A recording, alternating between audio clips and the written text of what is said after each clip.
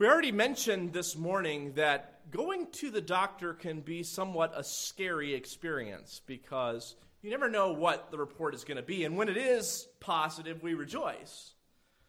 But there's sometimes a sense of uncertainty. Usually when we're going to the doctor in the first place, it's because there's some issue, there's some problem that we're looking to address, which in itself can be scary. But even on a regular just checkup, we sometimes approach it with some apprehension. Well, what if they find something? And it becomes all the more fearful whenever the doctor starts asking for some tests. Let's take a closer look at this or that. What if there's something wrong? And what is the word that terrifies more people than any other? Cancer. Now, there's some here in our congregation, by God's grace, have been through that and are out on the other side, and we praise God for that. But in a recent study, it shows that Americans fear cancer more than any other disease, including Alzheimer's. It's the most dreaded disease there is. Of course, cancer can take many forms, can invade many parts of the body, and that to very troubling effect. The director of cancer information in the UK, Dr. Leslie Walker, responding to this survey data that there's more fear of cancer than any other disease, said this: "Cancer is a very emotive subject, and it's understandable why so many people fear it among other diseases. But people should be reassured that we are doing all we can to find new treatments for this disease."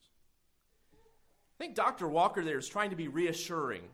Don't be terrified.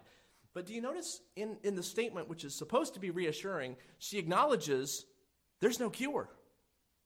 We're working on it. We're doing our best. We're trying to advance the research, but there's no cure.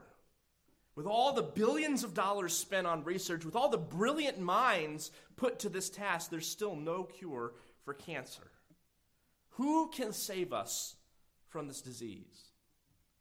Well, the Bible, however, reveals to us there's a condition far more serious, far more fatal than cancer. And actually, it's at the root of all disease, all suffering, all pain, and all death.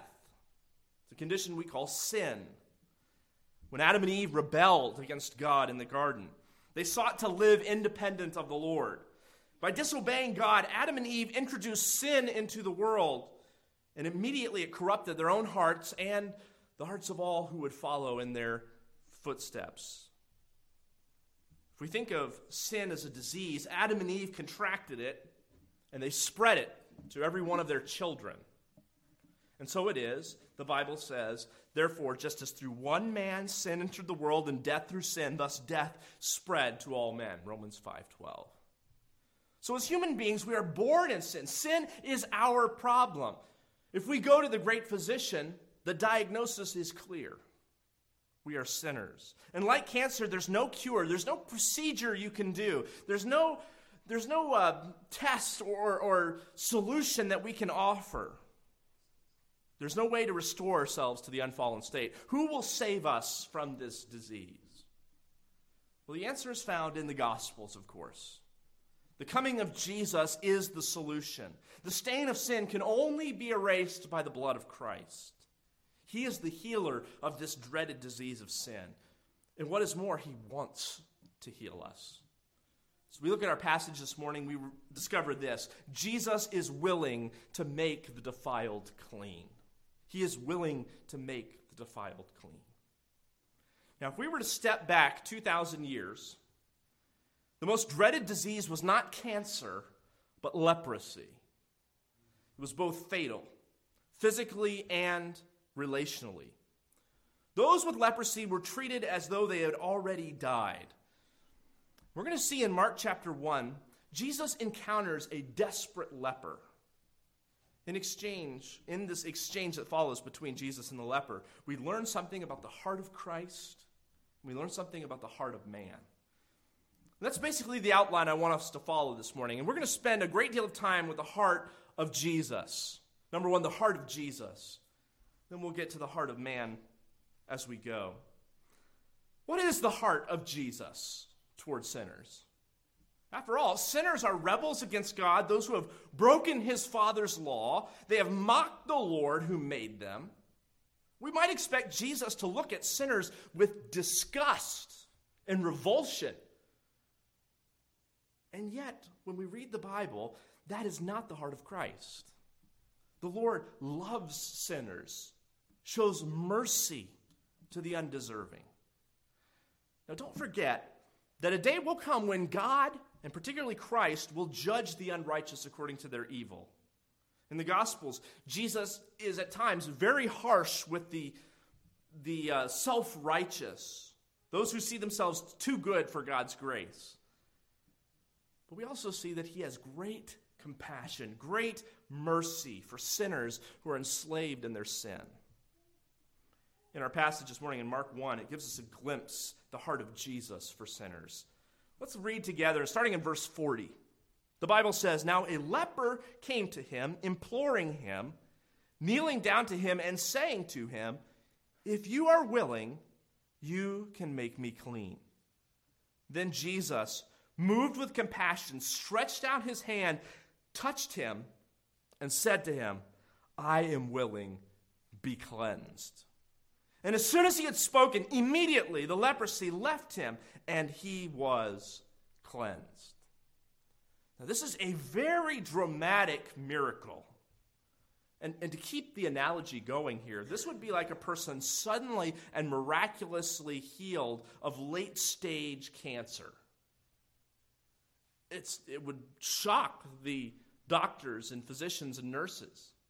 This was an incredible miracle because this was the worst condition a person could have. The scene is also dramatic in the way that Jesus chooses to heal. We said previously that Christ in the gospel heals in a lot of different ways. Sometimes he stands from a distance and speaks the word and a person's healed. Sometimes he does odd, putting mud in somebody's eye. But here, he touches the leper, which has great significance as we consider what's going on here. That's something a first century person would never dream of doing, touching someone with leprosy. As we talk about the heart of Jesus that's shown in this passage, we first have to talk about leprosy. And leprosy really is a powerful metaphor for sin. Leprosy, a powerful metaphor for sin. And we'll see that as we go and consider this. The Bible says in verse 40, "Now a leper came to him." Now, previously, Jesus had this long, busy day, if you remember our study from last time. He's in the synagogue. He's healing people by night. He is getting up early in the morning to pray. This episode, however, is not connected to that day. In fact, I believe this just happens at some point during Jesus' Galilean ministry. The other Gospels place it in different spots, and so really it happens at some point. And we know from Luke that it happened while he was in the city. So during his Galilean ministry, Jesus is in a city one day, and a leper came to him. Now, leprosy was a terrible disease. Today, there's a condition known as leprosy called Hansen's disease. And it's named for a Norwegian physician, but it's a horrible affliction. It causes nerve damage, disfiguration. It can cause the loss of feeling and pain, which may seem like a good thing. You can't feel pain, but it also leads to horrible things because as the body sort of, the skin and the condition of the body deteriorates, a person could lose a finger and never know it, or a toe and never know it, because there's a loss of feeling. The nerves begin to deteriorate. And in biblical times, the term leprosy referred to Hansen's disease, but also to a variety of other skin conditions. They weren't quite as specific. But leprosy in its worst form was probably just like that. An awful affliction. According to the Old Testament law, a person who had leprosy was declared unclean by the priest, and he was separated from the community of God's people. He would be essentially an outcast. Again, this was for several reasons, partially because the disease could spread from person to person, but it also made the one ceremonially unclean. Thus, he was put out of the camp and not part of the Israelite community. And I think leprosy provides a very powerful metaphor for sin because of that element of separation, because of a lot of things. Let me give a sort of a brief description here with 3 words that fittingly describe what leprosy was like, but they also, if you notice, describe what sin is like. First of all, leprosy is disfiguring. It's disfiguring. A person with leprosy, again, it would appear first on the skin, but it would begin to cause various deformities and malformation of the bones and hands and feet, and it would lead to this awful state where a person began to look hideously deformed and disfigured by this. The hands and feet were sometimes reduced to nubs. Think about this. When we talk about skin being discolored, which is one of the symptoms here, how do we know that skin is discolored? Well, it's because we know what healthy skin is supposed to look like, right?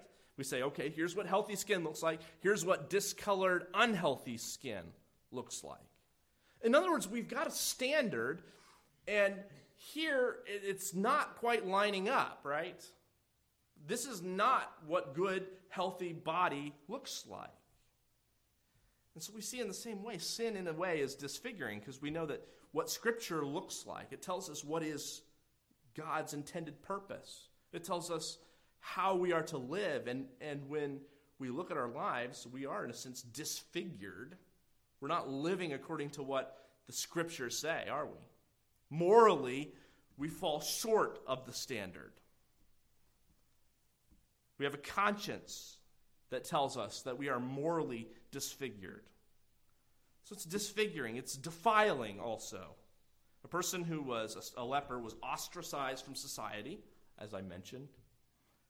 And a lot of people assume it was solely because it was contagious. And while some forms of leprosy can be contagious, the isolation has as much to do with ceremonial uncleanness. So if a person was suspected they might have leprosy, they were to go to the priest, he would examine them, and then declare them clean or unclean. Here's what it says in Leviticus. Remember all these laws about leprosy in Leviticus? Well, here's how it goes.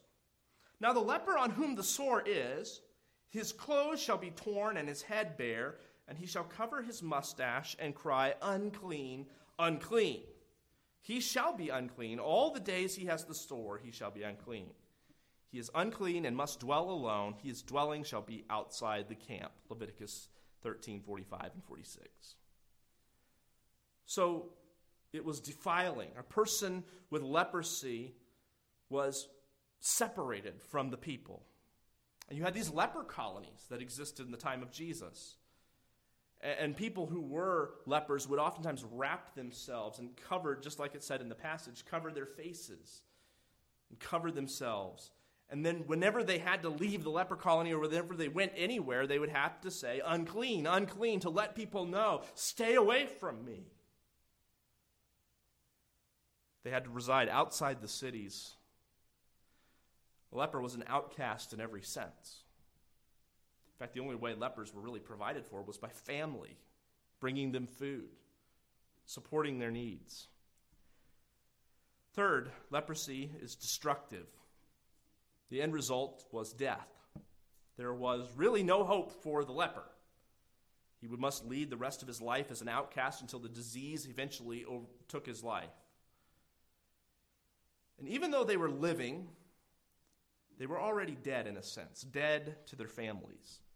Numbers 12, there's an interesting story about Aaron and Miriam who questioned Moses' authority. And God's anger burned against them, and Miriam was struck with leprosy. And here's what it says in Numbers 12:12. In her defense, Aaron speaks up and says, "Please do not let her be as one dead, whose flesh is half consumed." So the leper was considered as one dead, even though they were living. Leslie Flynn, in his book, The Miracles of Jesus, records the story of the goodbye tree in Japan. There was one of the islands of Japan, there was a leprosy hospital. And just outside the hospital was a little tree called the goodbye tree. And right underneath it was a little bench. And incoming patients to the leprosy hospital would come to that goodbye tree. And that's where they would say their goodbyes. And then they would go into the leprosy hospital, likely never to be seen by their family again. Again, they were treated as, it was almost like this is where you get to say goodbye to your loved one because they're gone. They're essentially dead to you now. You can see the parallel here with sin, can't you?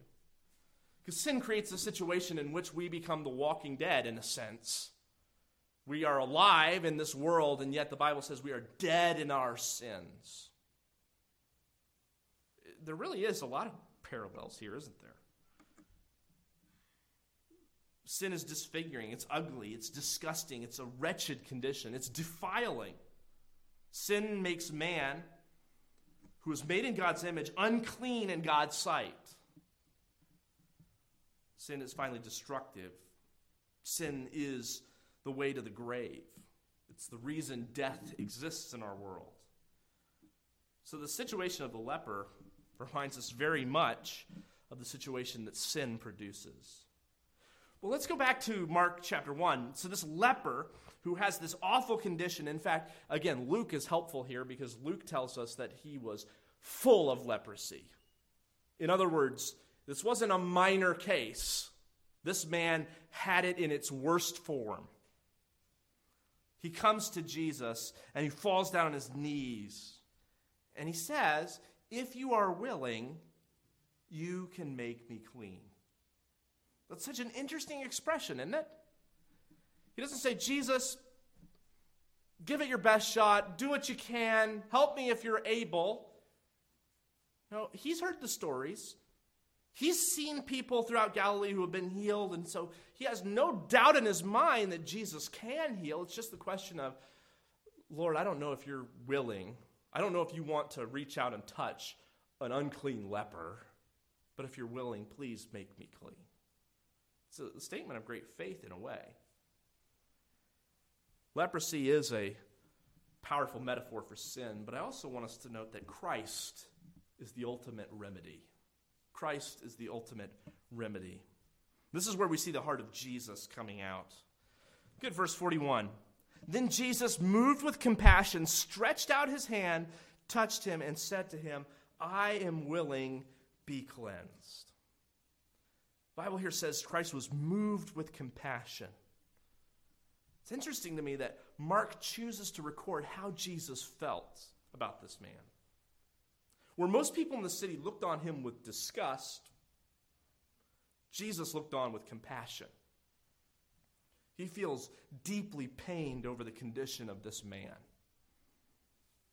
And again, this is a very moving word that's used here. That Jesus has deep, heartfelt compassion for him. On a few occasions, the Bible actually says that Jesus is angry in places you would expect there to be compassion. This is one of them, actually. Most of the versions of or at least the manuscripts we have of Mark, say compassion. Yet we have one very old, very well-attested manuscript, which actually uses the word anger here. Jesus was angered. Again, we see this outside the tomb of Lazarus when Jesus is angered. And it's almost like Jesus is he's compassionate towards the man, but angry over what sin does. Sin, this terrible disease. Sometimes we can feel anger over things like a disease. We can feel anger over the effects of sin, and we ought to. It's terrible what sin does, and how it ruins people's lives, and how it destroys relationships, and how it destroys people. Nevertheless, we know, though, Jesus is filled with compassion. He hurts for the hurting. He hates what sin has done to his creation. To really appreciate verse 41, though, you kind of have to use your imagination a little bit. Here's this leper, and he's probably covered in rags. He probably has not cleaned himself in a long, long time. Not to mention, his hands are probably gnarled. His face is mostly covered with bandages. Again, crusty rags more than anything else. Any hair that's showing is probably popping out and is matted and filthy. The man probably smells very bad. And the whole crowd in this town is standing at a distance, maybe holding their nose literally, if not figuratively. They're all standing back, maybe covering their own faces in the presence of this defiled man. There he is, kneeling before Jesus. The Bible says he reached out. And I wish I could be here for this. Because as his hand extends, I imagine everybody kind of gasps and takes a step back. Is he really going to touch this defiled leper? This unclean man? And out the hand extends and Jesus touches him. And everybody just lets out an audible gasp. What's he doing? You see, no first century person would ever dare to do this. Again, to touch a leper was to make oneself unclean. So we see the compassionate Savior, and I want us to notice his willingness here. His willingness. He reaches out, this trembling leper in front of him, and touches him. I was thinking about this in terms of this past year and all the discussion over coronavirus and all this, and it's been very. This would be like walking up and shaking somebody's hand like a year ago. What are you doing? Don't touch him. Don't spread the germs around. And Jesus reaches out and he touches this leper, which was rule number 1: never touch a leper. I read once that there was a rabbi during this same period of time who prided himself on the fact that he had never touched anything unclean. And he boasted that whenever I see a leper coming, I pick up rocks and I throw them at him to keep them away, so I will never be unclean. It's not at all what you see with this rabbi, is it? He's filled with compassion and he touches this leper and he says, I am willing, be cleansed. Jesus is willing to touch the defiled. He's willing to cleanse the defiled. Again, it's so interesting because normally when you touch someone who's unclean, you become unclean. In this case, it seems to work in reverse. Michael Card writes this: a person who is clean touches someone who is unclean, and for the first time in recorded history, the flow is miraculously reversed. It's not Jesus who becomes unclean, but the unclean man who is made whole. And so it is. You notice Mark's favorite word, verse 42, when he had spoken, immediately the leprosy left him. Immediately. I wonder what it looked like. The man's back suddenly straightens and toes start to regrow, and suddenly the skin begins to change back to its normal hue.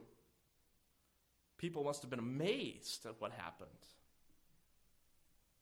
It's wonderful.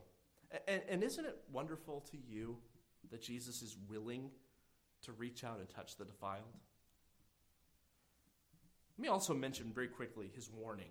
So we see his willingness, but also his warning. Verse 43, he strictly warned him and sent him away at once. And it's interesting, we'll say more about this in a few moments, but Christ sternly warns him not to tell anyone else about the miracle. And there is an interesting switch of tone here in verse 43. But right now what I want to focus on is the heart of Jesus. Far from looking at sinners as an abomination that he would love to see destroyed, Jesus looks with compassion.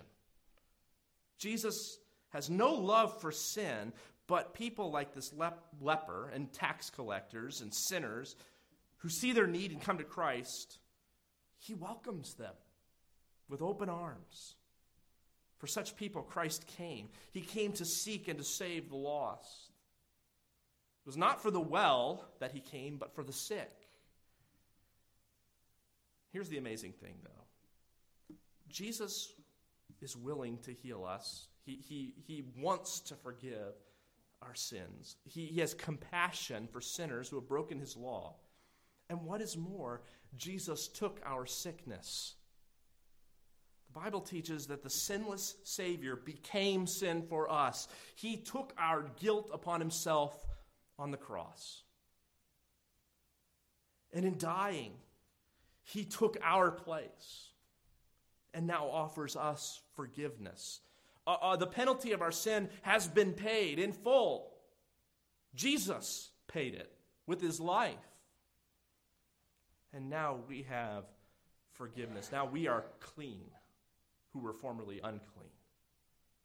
This is the heart of Christ, the heart of Jesus, our Savior. I came across a story which sort of evokes the heart of Jesus a bit. It's the story of a missionary named Mary Read. Very good last name, by the way. Born in the mid-1800s, she was burdened to reach India for Christ and went there as a missionary. She spent several years, but eventually visited a remote area in the north where she discovered a leper colony, a modern-day leper colony. And as much as she tried, she couldn't forget about it, their helplessness. And she wanted to serve those people. And she did. She went and served among them. Well, for nearly a decade, she was in India, and then she returned to the U.S. for medical reasons. She came and visited a doctor, and they were trying to figure out what was wrong with her. The symptoms just didn't add up, but eventually it dawned on her she had leprosy. All those years serving in the leper colony. And you might think, what a devastating diagnosis. Because at this time, there was no cure.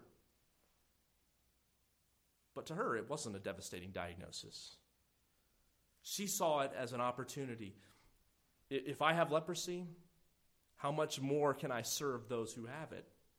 And so she sought to return to India. In a very touching letter she wrote to her family, she said this: Jesus has enabled me to say, not with a sigh, but with a song, thy will be done. She returned to the lepers that she loved and continued to serve them, established a chapel and some Bible studies, and after 53 years of service in India, she died and was buried among those other lepers in India. That, to me, is just a dim reflection of the heart of Jesus, who has compassion on sinners like us. I wouldn't be at all surprised if Christ came down and looked at us with disgust because we're defiled. And yet he looks on us with compassion. That is the heart of Christ. But our passage takes an unexpected turn here. And with it, it reveals, secondly, the heart of man. The heart of man. You know, the heart of Jesus is compassion. It is willingness to bind up sinners. But the heart of man is something different. As I was studying this passage, I was really struck by how there are really two halves to it. The first one is this very wonderful, exciting scene in which Jesus heals a leper, and then in verse 43, it's like the whole tone of the passage changes. Jesus seems almost curt with this man. You're kind of like, what happened? Like, why the sudden shift? Look at verse 43. He strictly warned him and sent him away and said to him, see that you say nothing to anyone, but go your way, show yourself to the priest, and offer for your cleansing those which Moses commanded as a testimony to them. So again, we have to ask, what happened here? And the more I thought about it, the more I think it has to do with the heart of man. You know, despite the fact that Christ is full of compassion, the heart of man is corrupt. And Jesus knows this. In fact, in John 2:24 and 25, the Bible says, Jesus did not commit himself to them, that is, to the crowds. Here's why. Because he knew all men, for he knew what was in man. You see, Christ knew man's heart. Let's take a look at this, though. Look at the warning. Again, I return to that same thought we had before. The warning in verse 43. Jesus doesn't celebrate this moment, does he? It's not like he stops and says, hey, everybody, let's rejoice with this leper who was previously unclean. He doesn't tell the man to go out and share the good news with his friends. What he says actually sounds pretty harsh, doesn't it?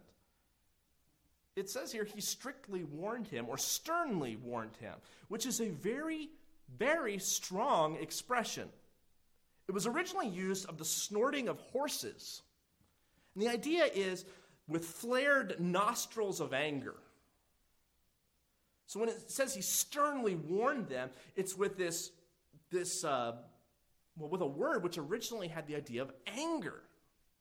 So instead of Jesus looking to the man and saying, listen, sir, I know you're healed and I know you're excited, but let's keep this on the low. No, this is Jesus wagging his finger in the man's face saying, listen up. You ever had those moments, like maybe when you were a kid and mom and dad had to be stern? And maybe it was they were always a little bit on the stern side, but for some of us, it can be sometimes a dramatic shift where suddenly it's like, oh dear, mom's mad. Maybe that's how this leper felt a little bit, that Jesus, after being so compassionate, kind of gets serious with this guy. And even the term here in verse 43, it says he warned him and sent him away. That word send away is also very, very strong. So Mark is trying to get the idea across that this is not just Jesus kind of, okay, on your way, sir, but rather is getting pretty stern with him. What's Jesus doing? Why is his attitude so serious and somber and strict? I believe it's because he knows the heart of man. People are not interested in Christ because they love him. People are not interested in Christ because they know they're sinners and they need help. No, people are interested in Christ because he does miracles. And this is exciting stuff. This is the best show in town. And so Jesus knows that as this man goes out and shares, it's going to draw crowds, but not the right kind of crowds. It's not going to draw people who are in need, well, not spiritually.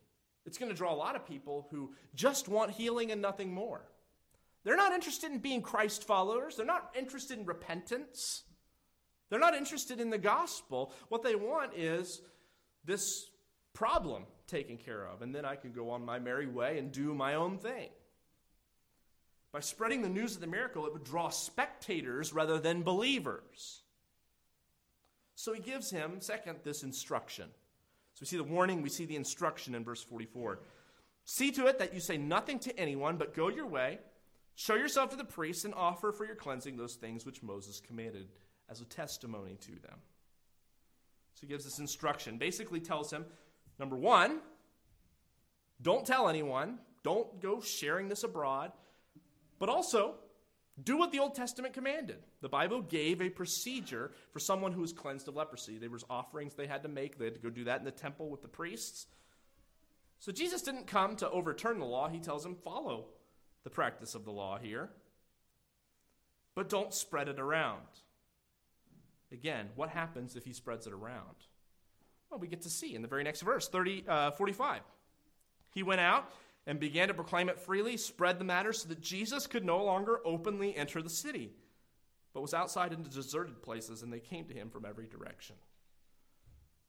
So the man goes out and apparently deliberately disobeys what Jesus just told him. And he goes out and he goes sharing it and spreading it. And what happens? It disrupts Jesus' ministry. Remember, back in verse 38, Jesus had said, my mission is to go into all the towns and preach the gospel. And now he can't. He can't go into towns because there's too many crowds and everybody is all wide-eyed about Jesus. Not for the right reasons. In fact, he can't even preach. There's so many people flooding him with their various needs. See, it disrupted what Jesus was doing because the fame of the miracles grew. It overshadowed the message. And that's what we see in the man's response. Finally, the response. This is so interesting to me because I don't know what to think of this leper. What do you think? First of all, he apparently has great faith, right? If you're willing, make me clean. But Jesus gives him basically one command and he doesn't obey. Was this man a believer? Did he really think that Jesus was the Son of God? Well, I don't know what the leper believed. But I also know that he did not listen to the Lord's command. Now, I know some people have looked at verse 45 and actually cast it as a positive and said, well, Jesus told him not, but you know what? If we're changed by the Lord, we can't help but share. So, indeed, we should go out and share and tell others about Jesus. Well, that is true to an extent. We should tell others about Jesus, right? But Christ specifically told them, don't share this. Don't speak this openly. So I'm a little bit conflicted on how to view this leper. The man chooses to disobey, showing that while he appreciated the healing, he really didn't have a commitment to following Jesus' words, did he? He didn't follow this word. And I think there's a bit of foreshadowing here for the whole Gospel of Mark. Because as we study the gospel, the nation is going to respond much like this leper has. Excited about the miracles, excited about what Jesus is doing, but having no real interest in following his words. In fact, this leper is kind of a pattern for how the nation is going to respond. I think it also illustrates us about the heart of man. The Bible says the heart is desperately wicked. Who can know it? Did you know there's a sense in which our own hearts are more wicked than we give them credit for? We don't even understand our own hearts. You ever wonder to yourself, how is it that we can follow Jesus and yet there's still so much wickedness that comes out of us? You see, our hearts are desperately wicked. And even though we are changed and continue to be changed by the Holy Spirit, we still also sin, don't we? Again, I'm not saying this man was a follower of Jesus. I don't know. But it appears to me he's looking for healing and nothing more. He doesn't want a Lord. He wants a physician. The heart of man is treacherous at best. Again, I see this so much today as well, where people want Jesus as long as Jesus has something for them, but they get to come on their own terms. Yeah, I've got a need. And they may even say, well, I'm coming to Christ, I want Christ, but I want him kind of on my own terms. It begs the question, well, how desperate are you?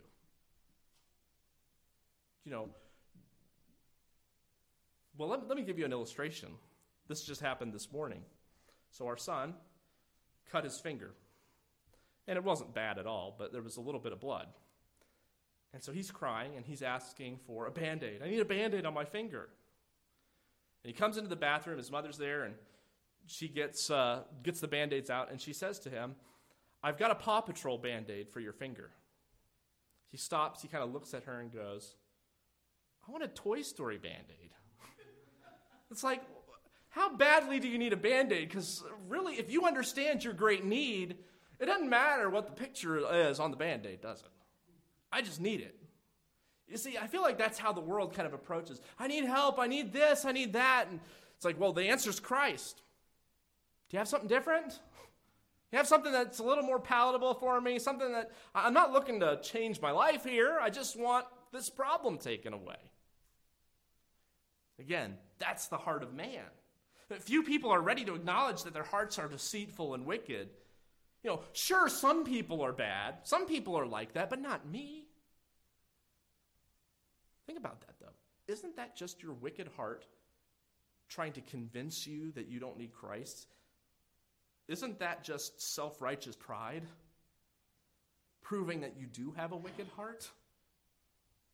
Another one we could add to this thought is a stubborn heart as well. The people that had Jesus in their midst, and yet they wouldn't listen to him or obey him. I guess we ought to ask, how would we be any different? The heart goes after sin like a fish to water. I mean, it's just bound up in iniquity. And this brings us full circle, because it's the heart of man that makes the heart of Jesus necessary, right? Our heart is corrupt, it is unclean, it is sinful through and through. But Jesus does not treat us according to our sins, but according to his mercy, according to his great compassion. So yes, we all have the heart of man, deceitful, wicked, sinful. But we see also in this passage the heart of Jesus, full of compassion and kindness to sinners like us. So I want to close with two questions. Two questions. Number one, have you found the remedy for the heart of man? Have you found the remedy for the heart of man? If our hearts are indeed sinful, and getting back to our initial illustration, if we have late-stage cancer in our hearts, have you found the one who can make you clean? Have you come to the point where you have cried out to him, if you are willing, cleanse me? Again, Jesus took your guilt, your sin upon the cross. And if you've never done it, I beseech you today to turn to Christ and receive the gift that he gives, the forgiveness, the cleansing, that you can be made whole. Not perfect, but on your way to heaven. Secondly, though, do you display the heart of Jesus? Christ was full of compassion for sinners. And yet, I feel that sometimes our hearts are less than compassionate towards one another. We can sometimes be like the crowd in this case, which stands back from the leper and says, "Oh, unclean, get him out of here."